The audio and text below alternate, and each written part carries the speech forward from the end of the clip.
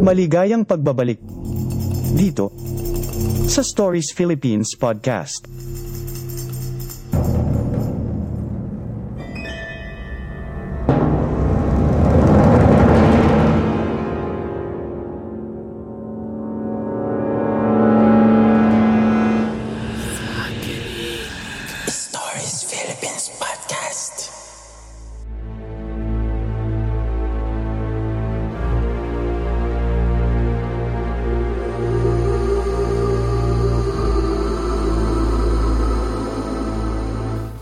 The Haunted Apartelle. It was one of the oldest apartelles in Davao. Hindi na lang natin babanggitin ang eksaktong pangalan niyon at lugar kung saan ito matatagpuan. But the story that transpired there ay isang karanasang hindi malilimutan ng ating resource person na si Maita.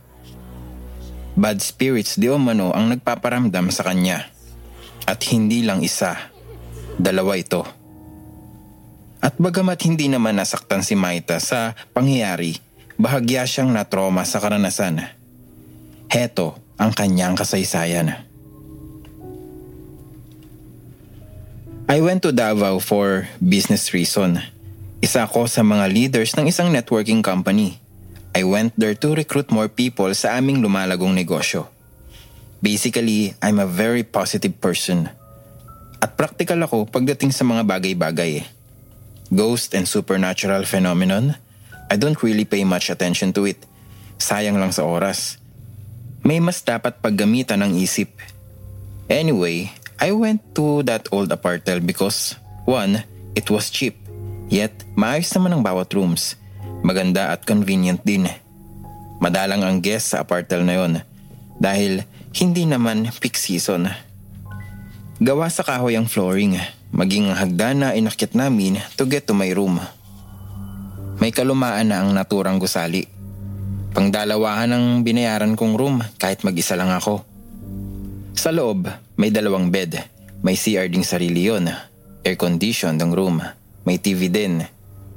Bukas pa ng umaga magsisimula ang business ko, so I have plenty of time pa to rest. It was only 8 in the evening. Matapos kong magpahinga sandali, I went to the CR para mag-shower. Kaagad akong nagubad at pumasok sa loob ng CR. Bagamat alam kong nag-iisa lamang ako, hindi ako sanay ng nakalantad habang naliligo. So isinara ko ang pinto at itinabing ko ang shower curtain na frosted white silhouette made of plastic. As I was showering, inisip ko na ang mga sasabihin ko for tomorrow's presentation. The water, which was a mixture of hot and cold, feels really good sa pagod kong katawan. Tahimik lang ako kung maligo. Never akong gumagawa ng anumang sound. I don't even sing. But that particular night, while having shower, may narinig ako. Parang may nagahama. Boses lalaki. Baritone. Nagtaka ako. Then, napatingin ako sa shower curtain. Kinabahan ako nang makita kong may aninag ng isang tao sa likod ng shower curtain. Hinahawakan ng malalaking kamay ang curtain. Hinahaplos yun. It reminded me of that horrifying scene sa isang pelikula. Psycho ang title. Pero sa kabila ng aking takot, naglakas loob akong hawiin pabigla ang shower curtain to see who's behind it. Wala namang tao sa likod yun. Luminga pa ako to check. Pero wala talaga. Nagsimula na akong kabahan. Nasabi ko sa sarili ko na iba na ito.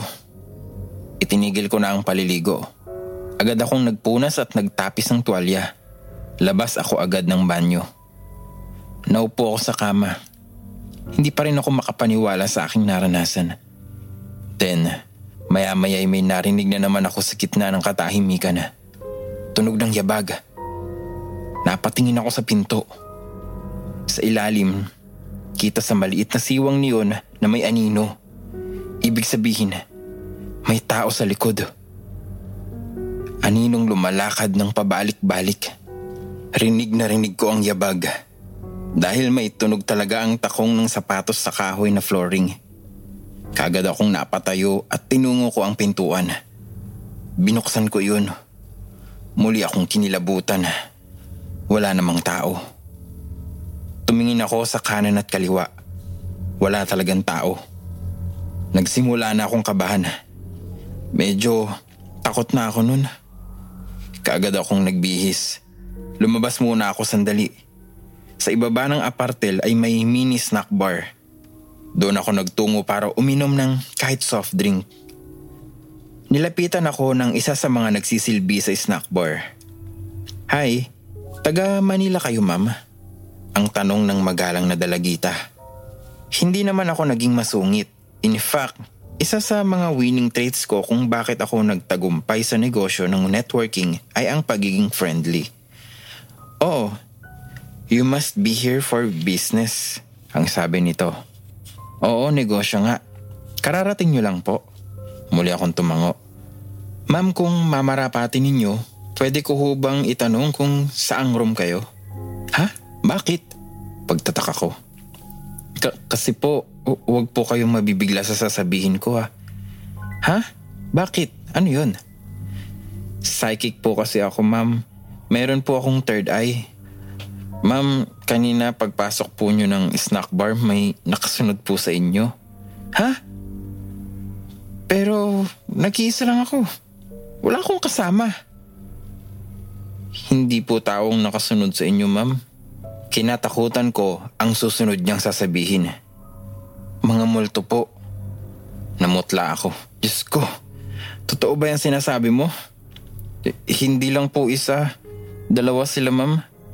Patuloy ng dalagita. Oh my God! Napauwang ang bibig ko sa kabiglaan. Mag-iingat kayo ma'am. Hindi sila mabubuting kaluluwa. Hindi ako naniniwala sa mga ganyan iha. Ang maang-maangan ko. Umaasa kong babawiin niya ang mga sinasabi niya matapos kong sabihin hindi ako naniniwala. But she continued. "Sa room 205 po ba kayo naka-check-in?" "Oo, papaano mo nalaman?" Pagtataka ko. Ma'am, hindi sa sinisira ko ang Apartelle na ito pero ma'am, haunted po ang room na iyon. Marami ng customer ang nakapagsabi sa akin ng mga experiences nila sa kwartong iyon. Some of them are bad, really bad. In fact, kaya ako dito nagtatrabaho ngayon kasi gusto kong mag-research about ghost manifestations sa room na iyon." Napalunok na ako ng tuluyan. Walang dahilan para takutin ako ng babaeng ito. Wala siyang mahihita sa akin. The mere fact na may naranasan na akong kakaiba sa room na iyon ay sapat ng basihan para paniwalaan ko ang mga sinasabi niya. Minulto na nga ako. Baliw na lang ako kung magpapalipas pa ako ng gabi sa room na iyon. So I check out that same night. Muli kaming nagkasalubong ng dalagita as I went out the lobby. "Kasunod ko pa ba sila?" ang tanong ko sa kanya. Umiling siya. "Hindi na. Thank you. Wala pong anuman. Ingat na lang po kayo ma'am." Naghanap ako ng ibang mapaglilipasan ng gabi. I end up in a 5-star hotel. Mas mahal, oo. Pero ano nga ba naman ang pera kesa multuhin ako?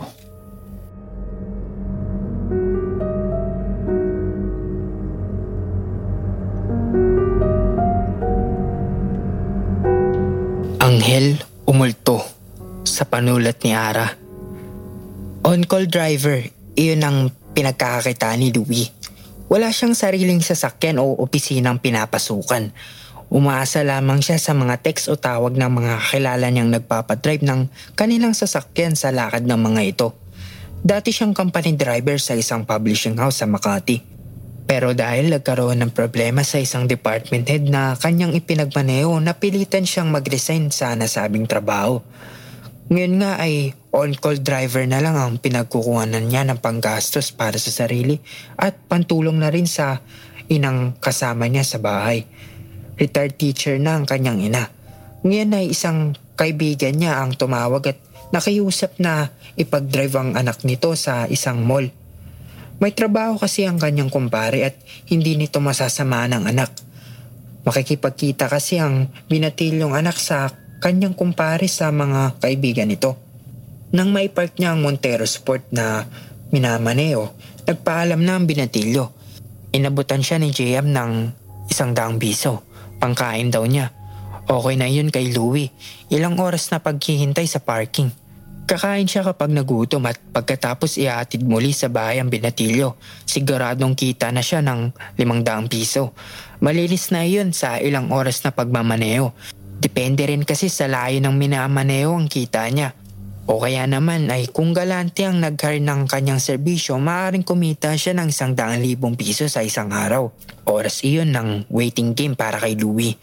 Kailangan makaisip siya ng gagawin para hindi mabagot habang naghihintay. Kadalasan pinagmamasdan niya ang mga taong nakikita habang humihit-hit ng sigarilyo. Naalala niyang bigla ang yosi. Kanina pa nga pala siya hindi nakakapagsigarilyo dahil ayaw ng mga kasama niyang binatilyo sa yosi. Kaya tiis-tiis siya kapag nagdadrive. Kinapa niya ang bulsa ng pantalon.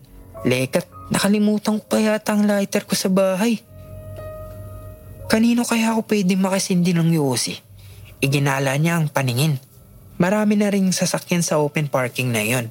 At syempre ang mga kadalasang naiiwan sa parking area, ang mga driver na tulad niya. Ayun, si pare at may yosi. Lumapit siya sa lalaking naninigarilyo. Pre, pasindi naman. Iniabot ng lalaki ang sigarilyo nito sa kanya. Sinindihan nito ang kanyang sigarilyo. Ibinalik niya ang sigarilyo sa lalaki.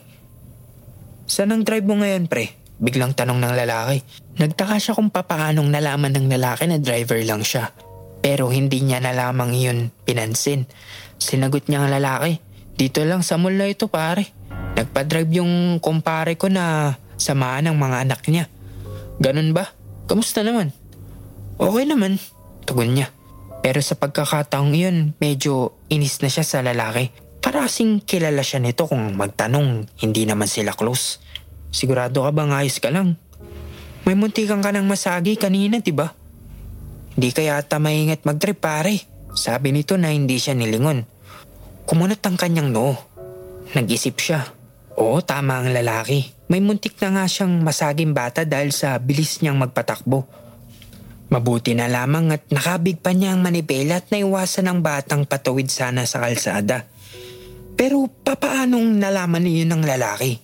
O baka naman nakita ng lalaking iyon ang nangyari kaya niya nasabi at natandaan siya nito. Iyon ang paliwanag na tinanggap ng kanyang isip. Nakita ang nangyari at nakilala siya ng lalaki. Ano ngayon? Wala namang nangyari, muntik lang, anya sa sarili. Umarap sa kanya ang lalaki. Seryoso siyang tinignan nito. Konting ingat lang sa manibela, pare. Aalalahanin mo. Mga buhay din ang maaaring maapektuhan kung may madidisgrasya ka sa kalsada. Dapat sana'y galit na siya sa lalaki. Dahil una sa lahat, ayaw niyang may nakikialam sa klase ng kanyang pagmamaneho. Iyon ang tunay na dahilan kung bakit siya nag-resign sa trabaho. Pero sa pagkakataong iyon, hindi niya makuwang magalit sa harap na lalaki. Maamo ang mukha ng lalaki at nasasalamin niya sa mga mata nito na tunay ang pagmamalasakit nito. Umiwas siya ng tingin sa lalaki. Ibinaling niya ang paningin sa ibang lugar. Umithit at pumuga ng sigarilyo. Napahiya siya sa sinabi ng lalaki at higit sa kanyang sarili. Aminado siya. Tama lahat ang sinabi ng lalaking iyon.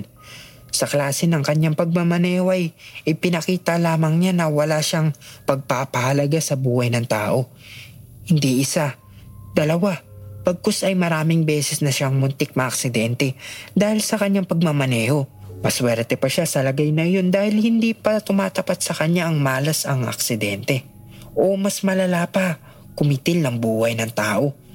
Hindi pa naman ako nasasangkot sa aksidente dahil sa pagmamaneho ko, pare. Dispensa niya. Hintayin mo pa bang mangyari yun? Tugon nito. Napailing siya. Hindi yata siya lulusot sa lalaking kausap. Nagpalinga-linga siya. Nag-aapuap ng isasagot dito pero wala siyang magilap na sagot. Louie! Louie! Tawag yun ni JM. Palapit na ito sa kanya. Tandaan mo sana ang mga sinabi ko sa'yo, pare. Uling sabi ng lalaki at lumakad na ito palayo sa kanya. Change venue na sila ni JM, kaya pala ito nagmamadali. Sa ibang lugar magkikita-kita ang magkakaibigan. Nagmamaneho na siya nang magtanong si JM. Kuya Louie, anong ginagawa mo kanina sa parking? Nakikita kasi kita doon sa pinaghihintayan ko. Wala naman, may kausap lang. Kausap? Sigurado ka ba? Oo naman, kausap ko yung driver din siguro yun. Nakasindi pa nga ako ng sigarilyo eh. Weh, di nga kuya. Weh, di nga Kuya Louie. Napakamot ng ulo ang binatilyo. Salita ka pa nga kasi ng salita eh. Wala ka namang kausap. Nasa tapat mo lang kasi yung pinaghihintayan ko at nakikita kita. Kumunot ang kanyang noo. Tinignan niya si JM. Seryoso ka ba, JM? Wala akong kausap kanina. Promise Kuya Louie, bakit naman ako magsisinungaling? Kilala niyang hindi sinungaling ang binatilyong anak ng kanyang kumpare. Hindi siya lolokohin nito. Pero bakit hindi nito nakita ang kanyang kausap na lalaki? Muli niyang nakita ang lalaking kausap na nasa tabi ng kalsada. Nakatitig ito sa kanya nang dumaan ang kanilang sasakyan. Tinignan niya ito sa side mirror nang lumagpas na sila sa kinatatayuan ng lalaki. Pero wala siyang nakitang tao roon. Biglang preno siya. Bakit Kuya Louie? May takot na tinig ng binatilyo. Panay pa rin ang tingin niya sa side mirror. Pero wala talagang tao sa pwesto na lalaki. Wala rin naman siyang makitang tumawid na tao sa kalsada. Kinilabutan ng buong katawan niya.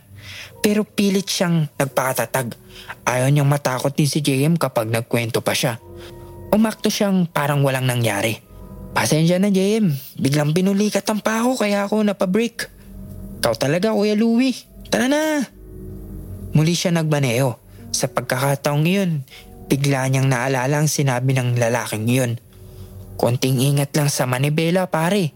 Alalahanin mo, may mga buhay na sumasakay sa bawat minamaneho mong sasakyan. Mga buhay din ang maaring maapektuhan kung may madidiskarasya ka sa kalsada. Bumitaw ng bahagya ang tapak niya sa silinyador. Normal kaysa dating mabilis niyang pagpapatakbo ng sasakyan ang kanyang andar ngayon. Tumatak sa isip niya ang sinabi ng lalaki. Simula noon naging maingat na sa pagmamaneho si Louie. Natuto na niyang pahalaga ng mga buhay na maaaring maapektuhan ng kanyang pagmamaneho. Hindi na muling nagpakita pa sa kanya ang lalaking nakausap sa parking sa mall. Ang tanong, isa ba yung anghel o multo?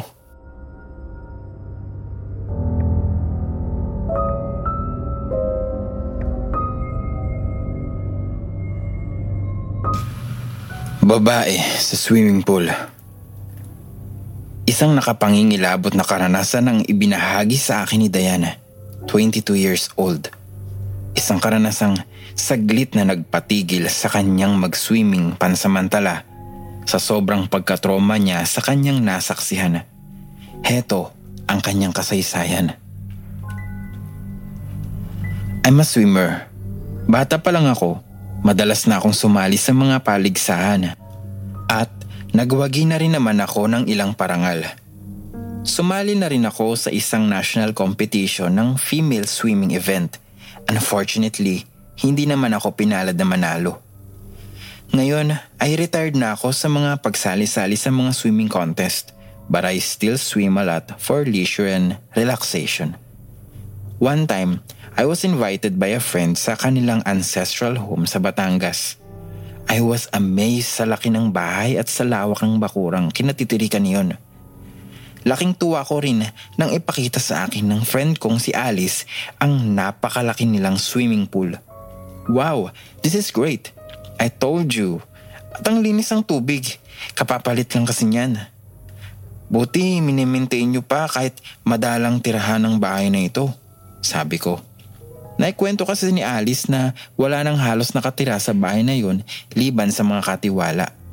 Patay na kasi ang mga lolo at lola niya na may-ari ng bahay. Oo naman, sayang kung maluluma lang. That night ako nagdesisyong lumusong sa swimming pool na yon para maligo. Actually, niyaya ko si Alice, pero antok na raw ito. Masanay akong maligo sa gabi. May pagka-insomnia kasi ako. I felt na kapag naiikot ko ang pool sa kalalangoy, I might get tired and that would eventually help me sleep. But something happened along the way. While I was swimming peacefully nang nakasisid, may nahagip ang paningin ko. Parang sa gilid ay may dumaan. Isang katawan na lumangoy at nilagpasan ako. Natigilan tuloy ako. May kabang kumabog sa dibdib ko pero hindi ko alam kung ano ang eksaktong iisipin ko. I have heard stories about ghost and its manifestations. Naikwento rin ni Alice na may kinukwento raw sa kanya ang katiwala nila na may nagmumultong araw sa bahay na iyon. Pero sa swimming pool, meron din ba? Iyon ang biglang bumundol sa isipan ko. Yet, lakas loob kong iwinaksi ang ideya sa isipan ko. Nagpatuloy ako sa paglangoy. Muli, tahimik at payapa akong sumisid. Then suddenly, naramdaman ko parang habang iwinawasiwas ko ang aking mga paa in rhythm to stay afloat, parang may nasaling ang aking mga binti. It feels like hair. Parang mahabang buhok na dumaan sa gilid ng binti ko. Kinilabutan ako. Iba talaga yung feeling.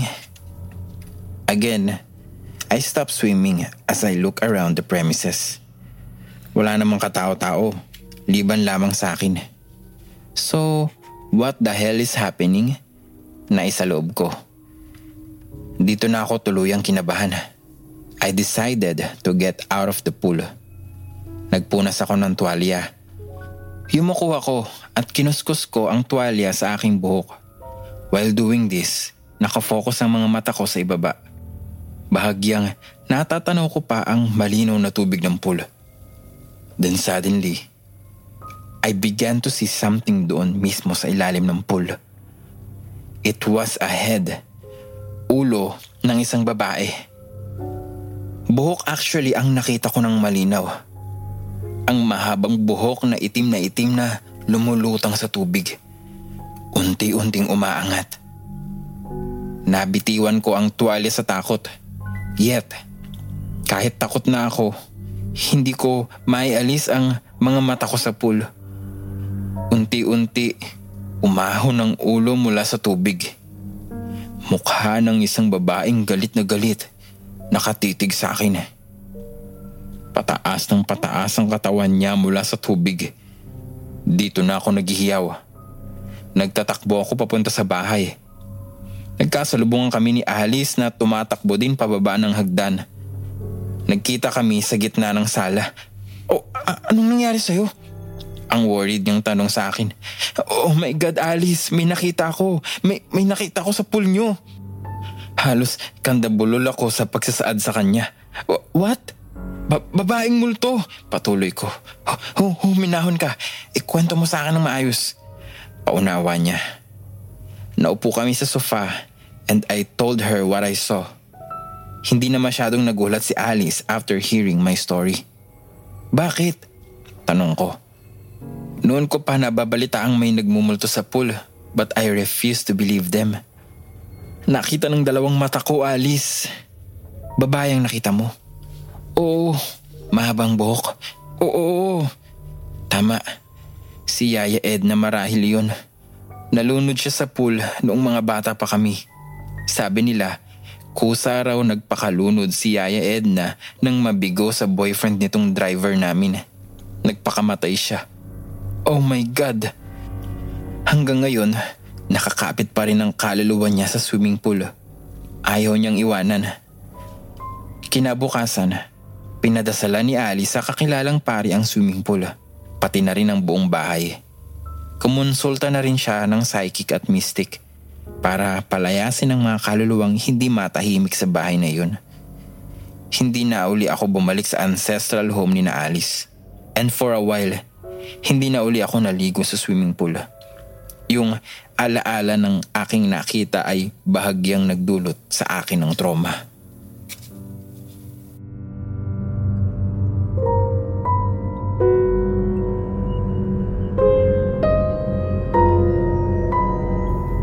Banyong bawal ang umihi. Isa sa pinakamaraming pinagkukunan ng kwento o karanasan hinggil sa mga kamultuhan ay ang mga eskwelahan. Kadalasan ding lugar ng manifestasyon ang CR. Gaya na lang ng karanasan na ito ni Kevin. High school sila nang maganap ang karanasang ito na hindi niya malilimutan. Ongoing joke na namin noon sa school ang tungkol sa lumang CR sa likod ng aming room. Wala kasing pumapasok o umiihi doon. Ang joke namin, banyo na bawal umihi. Ayon sa mga estudyanteng nauna pa sa akin, kabilang na ang mga kapatid kong graduate na ng school namin, may nagmumultong araw sa CR na iyon, kaya hindi pinapasok ng sinuman. Maging ang janitor, daming kwento ng kababalaghan tungkol sa naturang CR. Pati nga mga teachers namin halatang takot. Honestly, noong una, tinatawanan ko lang ang mga kwento.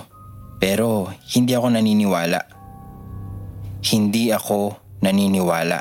Yet, curious ako. Totoo nga kaya?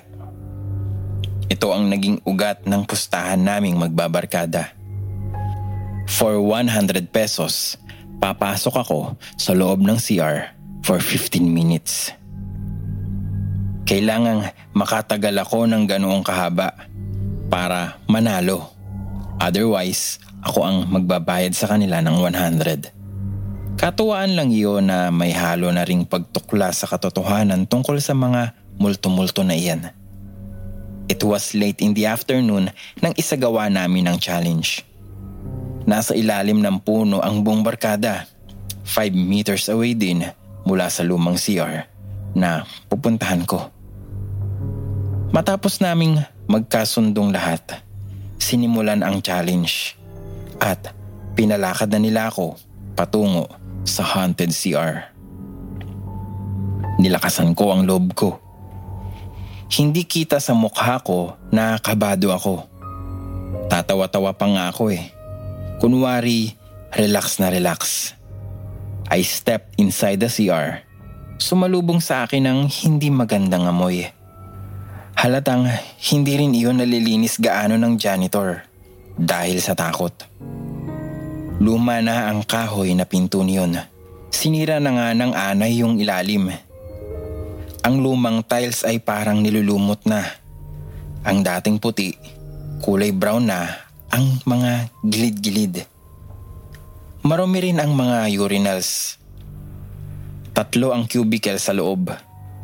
Sa harapan ng cubicles, ang malaking salamin. Humarap ako sa salamin at saglit na pinagmasda ng aking reflection. Pinahiran ko ang aking noo dahil sa pawis. Kinakabahan na ako ng husto. Tumingin ako sa oras. Ang tagal namang matapos ng 15 minutes sa isip-isip ko. Then, bigla kong naramdaman ang urge na umihi. Hindi ako makatiis. Tumapat ako sa isa sa mga urinals. Binuksan ko ang zipper ng aking pantalon at ako nga ay umiihi na. Habang nakatalikod mula sa pinto, parang naramdaman kong may pumasok. Lingon agad ako, kahit umiihi pa. Wala namang tao. Itinuloy ko ang pag-ihi.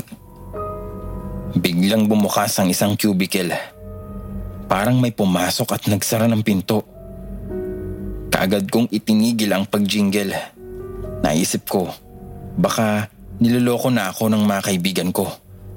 Tinatakot nila ako para sila ang manalo sa pustahan. Nangiti ako. Kahit papaano'y naibsan ang kaba ko. Kaagad kong sinilip ang ilalim ng cubicle para malaman ko kung alin sa 3 ang may tao. Ang unang cubicle, bakante. Yung ikalawa, bakante rin. Yung ikatlo sa dulo, nakita kong may paa, nakasapatos na balat. Huminga ako ng malalim. At least, may kasama ako. Hindi na ako matatakot. Muli akong humarap sa salamin. Nagayos ako sa harapan niyon habang hinihintay ang paglipas ng bawat minuto. Maya-maya'y may narinig akong umiiyak. may umiiyak na nagmumula sa last cubicle na nasilip kong may tao. Nag-worry ako. Lumakad ako at tumapat sa cubicle na iyon. Kinatok ko ng bahagya. "Bro, okay ka lang?" sabi ko. Tuloy ang iyak. Kinatok ko ulit yung pinto ng cubicle. Kusang nabuksan iyon. At pagsilip ko, wala namang tao. Tuluyan na akong kinabahan ng husto. Pero hindi ako agad nakakilos kasi patuloy pa rin yung iyak na naririnig ko. Nagdasal na talaga ako. Biglang tumigil ang iyak at napalitan ng lagaslas ng tubig mula sa gripo. Nabuksan yung gripo sa lababo sa tapat ng malaking salamin. Nilapitan ko iyon at pinatay para tumigil ang pagtapon ng tubig. Pag-angat ko ng aking mukha sa salamin, nakita ko sa aking likuran may lalaking nakatayo. Sing-edad ko lang siya. Namumutla ang kanyang mukha at umiiyak. Takot na takot ako. Alam kong isa siyang multo. Muli kong ipinikit ang aking mga mata, hoping na sa muli kong pagdilat, wala nang multo sa aking likuran. Pagmulat ko nga, wala nang multo. Ngunit ang alaala ng kanyang mukha habang umiiyak ay hindi na naalis sa aking isipan. Animo na natili nang nakaukit iyon. Lumabas ako ng CR. Lulugo-lugo at pawis na pawis. Hanga silang lahat sa akin sa ipinamalas kong katapangan. Nanalo ako sa pustahan. Pero ang hindi alam ng mga kabarkada ko, mayroon talaga akong nakita. Totoo ang multo sa CR ng aming school. Nang muli kaming magpustahan, hindi na ako sumali. Nag-ingat na ako Everybody in your crew identifies as either Big Mac Burger, McNuggets, or McCrispy Sandwich. But you're the Filet-O-Fish Sandwich all day. That crispy fish, that savory tartar sauce, that melty cheese, that pillowy bun. Yeah, you get it. Every time. And if you love the Filet-O-Fish, right now you can catch two of the classics you love for just $6. Limited time only. Price and participation may vary. Cannot be combined with any other offer. Single item at regular price. Ba-da-ba-ba-ba. When you visit Arizona, time is measured in moments, not minutes. Like the moment your work stress disappears as you kayak through the canyons.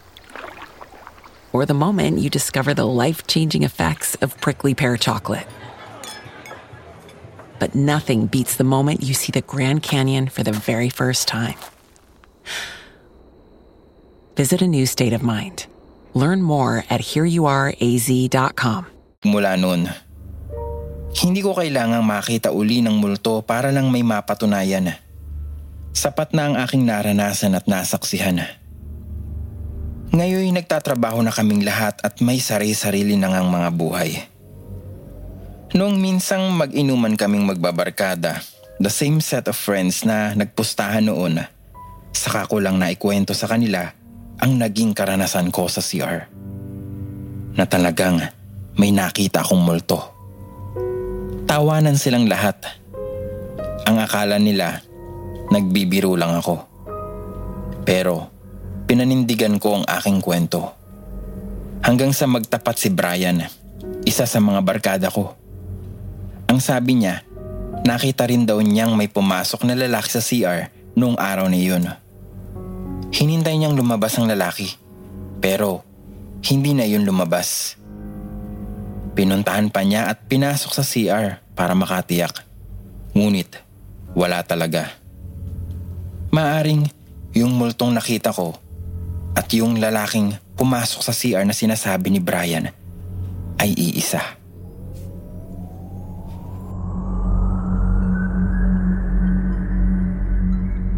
Beer House sa panulat ni Von Arago. Ginising si Ariel lang tunog ng kanyang cellphone. Marahan niyang itinilat ang mga mata. Sinanay ito sa liwanag na nagmumula sa sinag ng araw. Patuloy pa rin sa pagtunog ang kanyang cellphone. Kinusot-kusot niya ang dalawang mata at pagkway inistretch ang kanang kamay upang abutin ang cellphone na nasa maliit na lamesa sa tabi ng kama. Text message yun, subalit numero lamang. Hindi rin niya kilala kung kaninong numero ito galing. Binasa niya ang mensahe. Hi, good AM. DS is Janice. Saglit siyang nag-isip. Pagkway isang pilyong ngiti ang lumarawan sa kanyang muka. Naalala niya si Janice, ang babaeng katibol niya sa beer house kagabi. Sweldo yun at nag-ayaan sila ni RJ na mag-unwind ng konti. 2 bottles, iyon ang madalas na mensahe sa text nilang magkaibigan kapag gusto nilang makapag-relax kahit papaano. Graphic artist siya sa isang local publishing house sa Cubao. Matagal na rin siya sa ganong trabaho. Actually, pang 3 kumpanya na yung kanyang napapasukan sa ganong ding trabaho. Iyon talaga ang linya niya. Fine arts kasi ang kurso niya sa kolehiyo na hindi naman niya natapos dahil na rin sa kakapusan ng pera ng kanyang pamilya. Mabuti na lamang at talagang mauwido siya sa arts kaya kahit papaano ay maayos ang napapasukan niyang trabaho. Hindi man kalaki yan ang sweldo, sapat na yun para sa kanya at pantulong sa gastusin sa kanyang pamilya. Rumihistro sa kanyang isipan ang nangyari ng nagdaang gabi. Nang araw na iyon ay late na siyang nakalabas ng opisina. Past 8 na ng gabi siya nakarating sa junction kay Inta kung saan sila magkikita ni RJ. Nanggaling naman si RJ sa Ortigas na isang call center agent. Saan tayo pare? Tanong ni Ariel. Ikaw, saan mo ba gusto mag-2 bots? Doon na siguro sa pare yung gusto natin para hindi na tayo palipat-lipat. Suggestion niya. Okay, may alam akong maganda na itinuro sa akin ng kaopisina ko. Malapit lang yun, mga 3 minutes walk. Sige, tara. Ilang saglit pa. Beer house. Literal na Tagalog ang pangalan pare ah. Okay daw ang mga babae dito tol. Sige nga, halika na. Mangilan-ngilan pa lamang na kalalaki ang may katable na babae ang umiinom sa loob. Medyo madilim na ang ilaw. Meron ding kumakanta sa video okay. Umorder agad sila ng isang bucket ng beer nang makahanap ng table. Kasunod nun ay lumapit na ang 2 babae. Natipuan na agad ni Ariel ang isa dito. Matangkad, balingkinita ng katawan at morena ang babae. Ganon ang tipo niya. May gising maong shorts, hanging shirt na rockstar ang print ang suot ng babae. Si Janice. Umupo ito sa kanyang tabi habang ang isa ay sa tabi naman ni RJ. Mabilis nilang naubos ang bucket ng beer habang pinasasaya nila ang sarili sa piling ng 2 babae noon lang nila nakilala at nakita. Hindi na sila parehong baguhan sa ganong sitwasyon. Alam na nila pareho ang gagawin at kung ano ang pwedeng gawin ng mga babaeng nagtatrabaho sa ganong lugar. Nangingiti siyang tumigil sa alaalang iyon. Masaya silang magkaibigan ng gabing iyon. Sa katunayan, super saya niya kahit na may kalakihan ng nagastos sa kanya. Hindi siya kasi nakontentong doon lang sila magtatapos ng gabi ni Janice.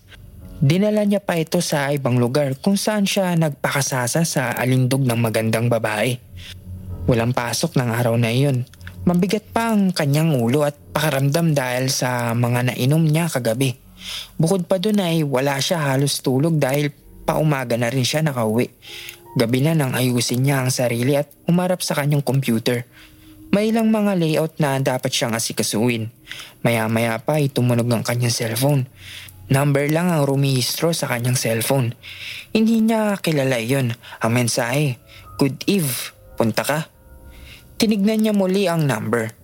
Nangiti siya dahil alam niyang si Janice yun, ang babae sa beer house. Niyaya siyang magkita silang muli. Napangiti siya. Naisip niyang naligayahan marahil ang babaeng yun kaya gustong makipagkita muli. Bukod pa doon, naisip din niyang may kalakihan kasi ang nabigay niya dito for a job well done. Sumagot siya sa text, sorry, busy. Simpleng okay, next time ang tugong mensahe sa kanya. Nangingiti niyang binalikan ang kanyang ginagawa. Ang pangyayaring iyon ay naulit pa. Hindi lang isang beses. Bagkus tuwing gabi sa loob ng 3 linggo ay nagtitext sa kanya ang babae. At iisa ang text ito. Good Eve, punta ka.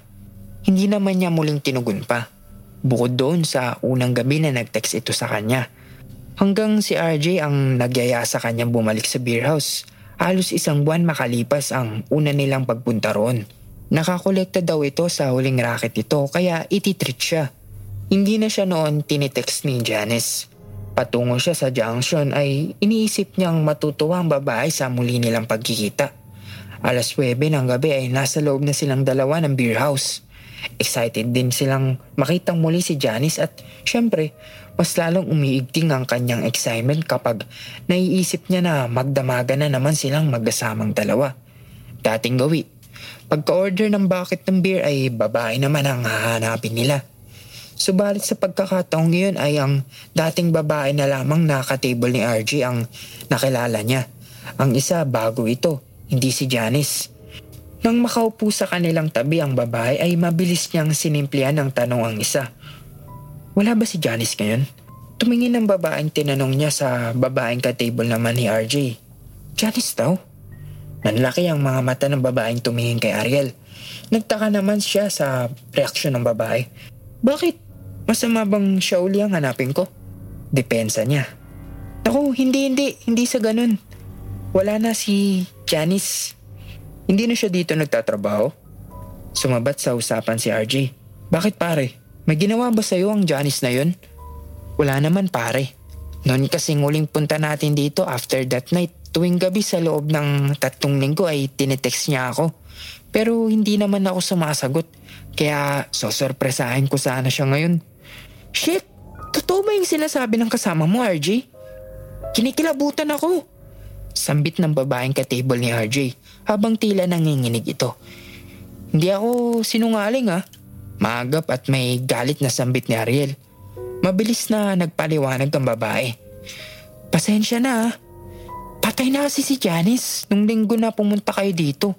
Nung nangyari ang pang-hold up sa kanya habang pauwi siya sa tinutuluyan niya. Sinaksak siya ng hold upper.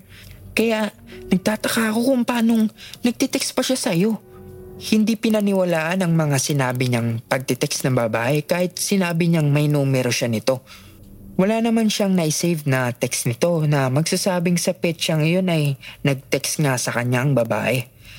Ay, maiwaga at makapanindig balahibo kung nagtitext nga sa kanya ang isang patay. Hindi na tumuloy sa pag-inom ang magkaibigan. Nakaramdam pa rin ng kilabot sa sarili si Ariel habang sila'y pauwi ni RJ. Hindi siya sinungaling at lalong hindi siya nananaginip na tuwing gabi ay tinitext siya ni Janice sa loob ng 3 linggo. Pero sino ang maniniwala sa kanya?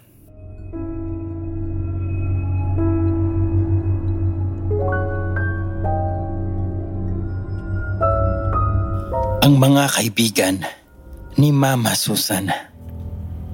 Part 8. The Final Chapter. Tuesday, March 23, 1999. 10:56 a.m. Kanina ko lang binuksan ulit ang bag ko. Di ko napansin na nasabit yata yung maliit na butas sa bulsa sa gilid nung tumakas kami ni Nico. Tuluyan ng nawakwak. Doon ko inilagay ang wallet ko para madukot ko kagad ang pamasahe pagtawid namin ng isla. Kulang 1,000 piso pa ang laman nun. Ngayon, wala na. Bakasyon na ng mga estudyante sa Maynila. Tapos na ang isang sem. Ay, ayoko na mag-isip. Pagod na akong sisihin ang sarili ko. Ayoko nang manghinayang. Pakar na luha. Kung kailan ako tumatanda, saka ako naging iyakin. Ang ganang problema ni Najing. Ang swerte ni Ariel. Ang ganda ng buhay ni Naroy. Si Andrea kaya, masaya ngayon? Si Animale siguro marami na namang nakikilalang estudyante. Malamang, nakaka-slurpin na naman ngayon si Mrs. Lau. Sana. Kung alam ko lang sana. Wednesday, March 24, 1999. 4:19 p.m. Hindi nawawala ang lagnat ni Nico. Nagigilty ako dahil nag-umpisa yon nung maulanan sila ni Jezel nung isang Lunes. Bumaba siguro ang resistensya. Tapos sinumpong na ng hika. Naawa ako dahil ganoon din ang nangyari dati kay Julius ng madengue. Pero parang walang nakaisip noon dito. Inoorasyonan lang nila ang mga damit ni Nico. Wala namang gamit yun dahil kahit yung malilit kong sugat hindi nila nagagamot sa ganoon. Hanggang sa lumaki na lang at nangingitim na ang kalahati ng talampakan ko. Sa kordero ni Apo nila nilalapit yung mga bata. Sa nakaburol na poon dito sa pauso nilang chapel. Yun yung tinutukoy nung nakausap kong matanda sa simbahan kaya nagkaganto ang San Ildefonso. Ang buong kwento ng matanda, kubo lang daw ang barangay hall nila dito dati. At depende sa pangangailangan, yun na rin yung ospital at health center. Pag kailangan nila ng mapapagburulan ng patay, hirap ang mga tao lalo na pag umuulan o panahon ng bagyo. Hanggang sa nagkaroon ng epidemya kung saan marami ang namatay. Noon unang ginamit itong bahay para mapagburulan. Tapos noon, sunod-sunod na. Naging opisyal na burulan na ng mga patay ng San Ildefonso itong bahay. Ito lang naman daw kasi ang malaking lugar dito para sa mga lamay at payag naman si Mama Susan dahil wala naman siyang pamilya. Pero bilang pangontra sa mga malas, namili siya ng mga poon at pinuno niya itong bahay. Di pa nakontento, isa-isa niya ring ibinenta ang mga lupain ng mga magulang niya at ibinili ng mga antik at mamahaling imahe ng kita. Natuwa naman ang isang grupo noon ng mga mayaman na kababaihang turista na nagbabakasyon sa isla. Nang makita raw nila ang koleksyon ni Mama Susan, nangako na rin silang magdodonate ng mga paborito nilang poon. Kumalat ang balita at nagdatingan ang iba't ibang imahe na regalo ng mga tao kay Mama Susan. Yung ilang mga rebulto hindi na nila kilala. Hindi na nila alam kung saan galing. Pero ang ikinatuwa ni Mama Susan, ang mga milagrong nasasaksihan niya. Lalo na ang paglaki ng ilang imahen tulad ng Santissimo Trinidad na noon ay 4 feet lang daw. At ang paglalakad ng Santo Niño ng kapatiran ng San Sinukob. Naging kaibigan niya noon ang mga taga-kapatiran. Noong hindi pa marami ang mga miyembro nito dahil sa regalo nila sa kanyang kordero ni Apo. Nang lumawak ang organisasyon, napagpasya nilang i-donate sa simbahan ng kordero ni Apo para sa kapakanan ng lahat. Pero maliit lang din ang simbahan noon at hindi natuwa ang pari sa mga rebultong iniligay nila sa loob nito. Doon nagsimula ang hindi pagkakaunawaan.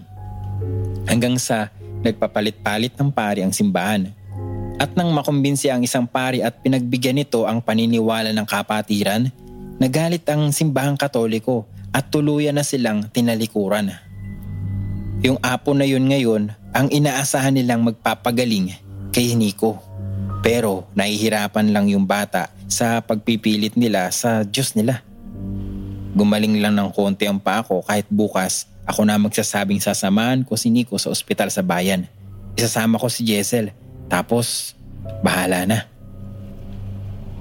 Friday, March 26, 1999. 6:13 a.m. Dinala nila si Nico sa ospital. Patay na si Mama Susan. Nahihilo ko. 3:52 p.m. Sana maganda ang lagay ni Nico. Hindi ko alam ba't hilong-hilo ako kanina. Hanggang ngayon, masama pa rin ang pakiramdam ko. Nabawasan lang ang sakit ng ulo ko dahil uminom ako ng sabaw ng nilagang talbos. Sinabi nilang patay na si Mama Susan dahil siguro ilang araw ng comatose. Pero hindi ko maramdaman ang pagkakaiba. Wala akong lungkot na nararamdaman. Parang may namatay lang na aso. Masama sigurong pakinggan pero wala na talaga akong nararamdamang lungkot. Sa isang banda parang dapat pa akong matuwa. Hindi ko na alam kung ano ang dapat kong isipin. Pagod na ako. Para sa akin, yung lola ko, yung nanay ng nanay ko, matagal nang wala. Ang nakaratay sa taas, si Mama Susan. Hindi ko siya kaano-ano. 4:03 p.m. Ngayon ko palang inakyat si Mama Susan. Hindi ko alam na ganoon ang itsura niya. At hindi ko alam na wala siyang bantay. Hindi na maganda ang pakiramdam ko dito. Panginoon, huwag niyo po kaming pabayaan. 5:06 p.m. Tapos na kaming maghapunan ni Jessel. Sinadya akong mapaaga. Sinundo ko pa siya sa labas kanina. Ayaw kasing pumasok sa loob ng bahay. Wala na naman sa mood. Hindi ko alam kung bakit. Nakatambay lang sa likuran, namimisigurong kuya niya. Napansin kong puro tuyo ang mga halaman ni Mama Susan, kaya pinilit ko na ring magdilig. Yung mga puno ng saging maraming bunga, sayang. Hindi ko naman mapitas. Nawawala pa yung itak. Ang nakita ko sa ilalim ng bahay, yung ilang libro at notebook ko nung elementary. Nakasako, binubokbok na. Sayang, hindi ko nadala sa Maynila. Souvenir sana. Pero hindi ko na rin alam ba't hindi pa diretsong itinapon yun ni Mama Susan dati. Sayang din yung ilang Reader's Digest sa loob ng sako. Hindi na mapapakinabangan. Tagal, sana dumating na sila. 6:32 p.m. Madilim na. Parang ang bilis bumaba ng araw. Wala pa rin sila. Hindi ko alam kung magsasara kami ng pinto o sa labas kami ng bahay maghihintay. 9:11 p.m. Ubos na lahat ng mga kwento ko kay Jessel at sawa na rin siya sa akin. Tapos na kaming magpitik-bulag, Jack and Poy, bugtong at iba pang laro. Nasagot ko na rin lahat ng tanong niya sa science at dinescribe ang Maynila. Ngayon, katatapos ko lang ikwento sa kanya ang Aladdin. Para may iba pang pagkaabalahan, ipinilas ko siya ng pages ng notebook ko para makagawa siya ng papel na bangka habang nagsusulat ako.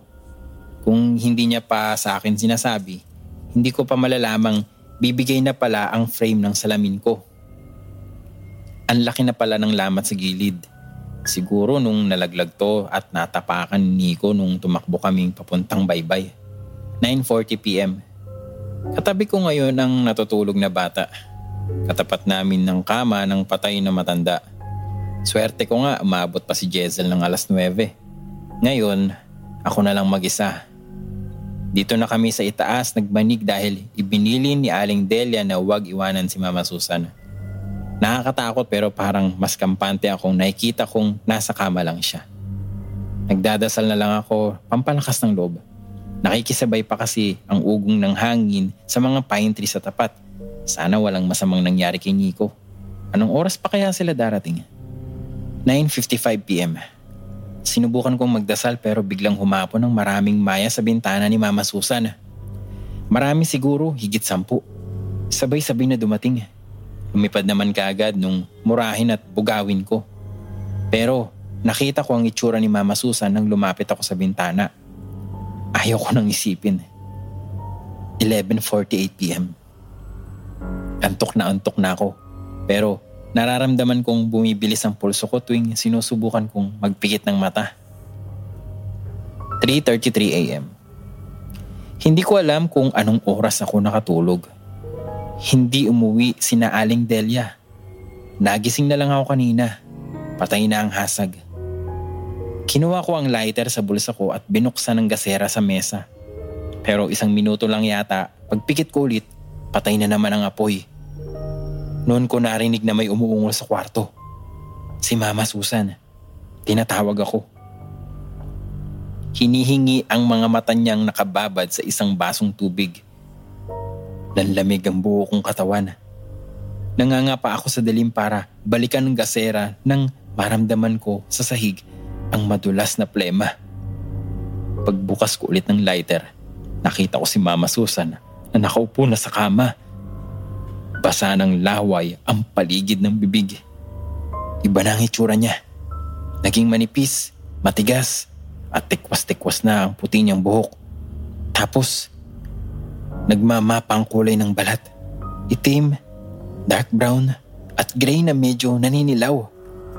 Parang rebultong nagbabakbak na ang pintura. Nakatingin siya sa akin habang hiningi ang mata niya. Gusto kong tumakbo, pero nanigas na ang katawan ko. Nagduda ako kung tama ang pagkaintindi ko sa sinabi ni Aling Delia. Nagpahinga na si Mama Susan. Huwag mo siyang iiwan. Tumalikod ako, umikit maigi at nagdasal. Huminto sandali ang pagmamakaawa ni Mama Susan pero para lang pala makinig. Dahil lang tumigil ako para makiramdam. Saka siya nagsalita ulit, parang normal na lang na taong nangungutya. Anong sinasabi mo dyan? Masyadong tumanda ang boses niya. Mababa, malat, magaspang. Pero medyo mabilis at malinaw pa rin siyang magsalita kumpara sa normal niya. Hindi ko siya sinagot. Itinuloy ko lang ang dasal kahit na halos walang lumalabas sa bibig ko. Nagdarasal ka ba? Hindi ka maililigtas ng Diyos mo. Sarili mo lang naman ang dinediyos mo, hindi ba? Katunog na niya ang chismosang kaawin ni Tia Auring, si Aling Luz. Matandang palasigaw at mahilig magmura. Alam ko nang may mali pero hindi ko magawang magmadaling bumaba ng hagdan dahil sa paa ko. At hindi ko rin mabuhat kaagad si Jezel nang may saklay ako. Nagdasal ako ng ama namin pero sinasabayan niya pa ako ng pasigaw hanggang sa nagsalita na siya ng Latin. Gising at takot na si Jezel kaya nilapitan ko siya kaagad para yakapin. Pero may iba na pala siyang kinatatakutan sa likuran ko. Kuya, may maitim na lolo. Napamura ko habang nagdadasal ng Hail Mary. Jezel, wala kang nakikita. Tumitili na siya sa lakas ng iyak at halos masakal na ako sa yakap. Kuya, lumalapit na yung lolo. Jezel, wala kang nakikita. Kuya, kukunin ka na niya. Biglang tumigil sa pagsasalita si Mama Susan. Namatay ang gasera. Jezel, kumapit ka sa hagdan. Bumaba na tayo. Mabilis na nakababa si Jezel ng hagdan papunta dito sa maliit nilang kwarto kasunod ako. Akala ko, nasugatan si Jezel. Pero sa akin pala galing ang mga dugo. Hindi ko na alam kung kailan at kung saan tumama ang paa ko pero tuluyan ang naputol ang hiniliit ko. Naiyak na lang ako nang maramdaman ko na ang sakit at maintindihan ko kung ano ang nangyari. Nakaramdam lang ako ngayon ng kapayapaan dahil nakapagdasal ako ng taimtim. Lord, kung mamamatay ako dito, sana maintindihan ng magbabasa ng notebook na to ang mga isinulat ko kahit maraming mantsa ng luha para maipagdasal niya ako. Masakit ang lalamunan ko. Tuyong-tuyo. Mahirap lumunok. Nanginginig sa takot si Jezel. Buti, nakatulog din ulit kagad. Ayaw ko nang ipikit ang mga mata ko hanggang mag-umaga. Aalis kami dito, lumiwanag lang ng kaunti. 3:33 p.m. Hindi ko alam na hapon na. Mataas ang lagnat ko. Wala na si Jezel. Nagising ako nang nakabukas tong kwarto at nakatingin sa akin ng 3 miyembro ng kapatiran. Palundag akong tumayo sa isang paa para sarahan sila ng pinto at mag-lock ng kwarto. Nakita kong punong-puno ang chapel at nasa gitna ang katawan ni Mama Susan. Pinapalibutan ng mga bulaklak at garapong may lamang tubig at papel. Marami ang nagkakantahan para gisingin siya habang ang iba ay nagro-rosaryo. Sarado ang mga bintana ng bahay at nakabukas ang mga kandila. Nakakahilo ang makapal na usok ng insenso. Kinakatok nila ang pinto ko ngayon at tinatawag ako para hawakan si Mama Susan. Panginoon, pinanghihinaan na po ako ng loob at katawan. Patawarin niyo ako sa aking mga pagkakasala. Panginoon, tulungan niyo po ako. Huwag niyo po akong pababayaan. Ihadya niyo ako sa masama. Pinagsisihan ko po ang lahat ng nagawa ko. Hindi ko alam kung sinong makakabasa nito pero ano man ang mangyari, iniahabilin ko sa kanya ang pagdarasal sa kaluluwa ko. Maraming nakasulat dito na ngayon ko lang nakita. Kinakalampag na nila ngayon ang pinto ko at may mga taong isinisigaw na ang pangalan ko. May mga laman nitong journal na hindi ko alam kung sino ang nagsulat. Kinopya ko ang dasal ng kapatiran para ipabasa sa paring makakaintindi. Pero nagkaroon ng iba pang dasal dito. Hindi ako ang nagsulat. Huwag mong babasahin ang hindi mo naiintindihan. Isusulat ko sa harapan. Bibigkasin. Hindi mo dumarating mabubuhay na magmuling kordero. Isusulat ko sa harapan. Bibigkasin. Hindi mo dumarating mabubuhay na magmuling kordero. Isusulat ko sa harapan. Bibigkasin. Hindi mo dumarating mabubuhay na magmuling kordero. Isusulat ko sa harapan. Bibigkasin. Hindi mo dumarating mabubuhay na magmuling kordero. Tuna cum vestis tuis. Es locus pugnay. Interpono mac aclum. Sectarum universo me modo. Deceptum co. Demones tuos. Superbabis. Nuevenum. Bactera moras. Enecoreps leputor. Ikaw. ang sumulat ito, ang babasin nito ay ikaw ang pinili. Nararamdaman mo ba na ang higpit ng pagkakayakap ko sa aking kaibigan?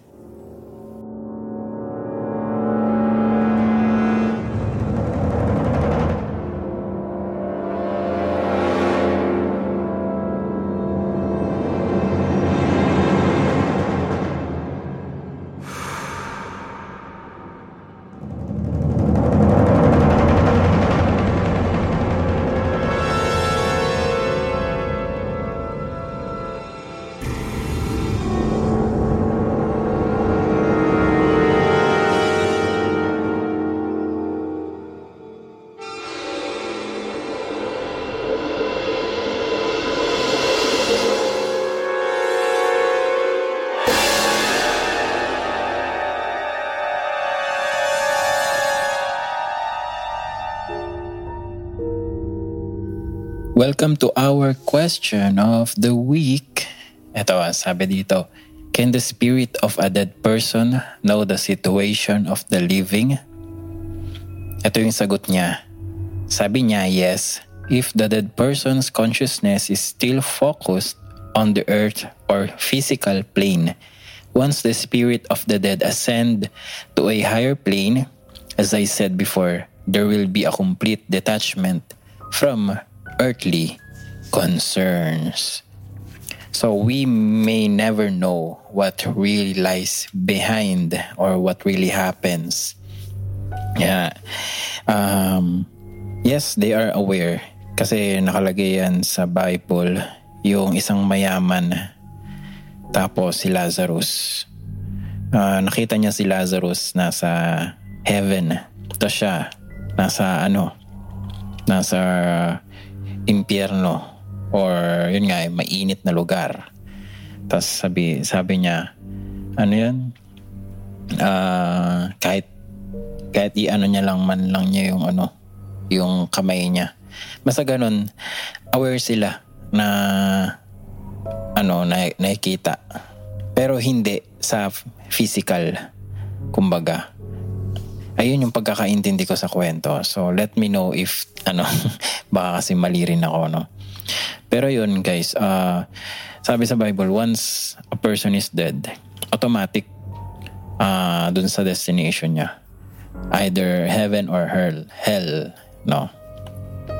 Dalawa lang. And purgatory is not even mentioned in the Bible. So, dalawa lang talaga.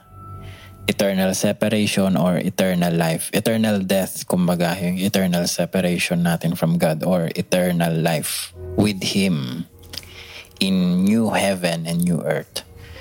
So, if you want to know more about that, yes, ask lang kayo sa ating Twitter or sa ating YouTube if napakinggan mo hanggang dito sa part na to. Ayun nga, gaya ng sabi ko sa inyo, guys, para magkaroon tayo ng kasiguraduhan dito sa life, no? We never know when is the time. But one thing is for sure, God loves you and He wants you to be with Him forever. Forever and ever. So, yun guys. If may tanong kayo, just let me know. Paano nga pala yun? Simple lang, guys. Easy as ABC. No? Admit that you are a sinner, believe that Jesus died for you and for your sins, and confess that He is your Lord and Savior. Accept Him in your life. No? So, yun lang.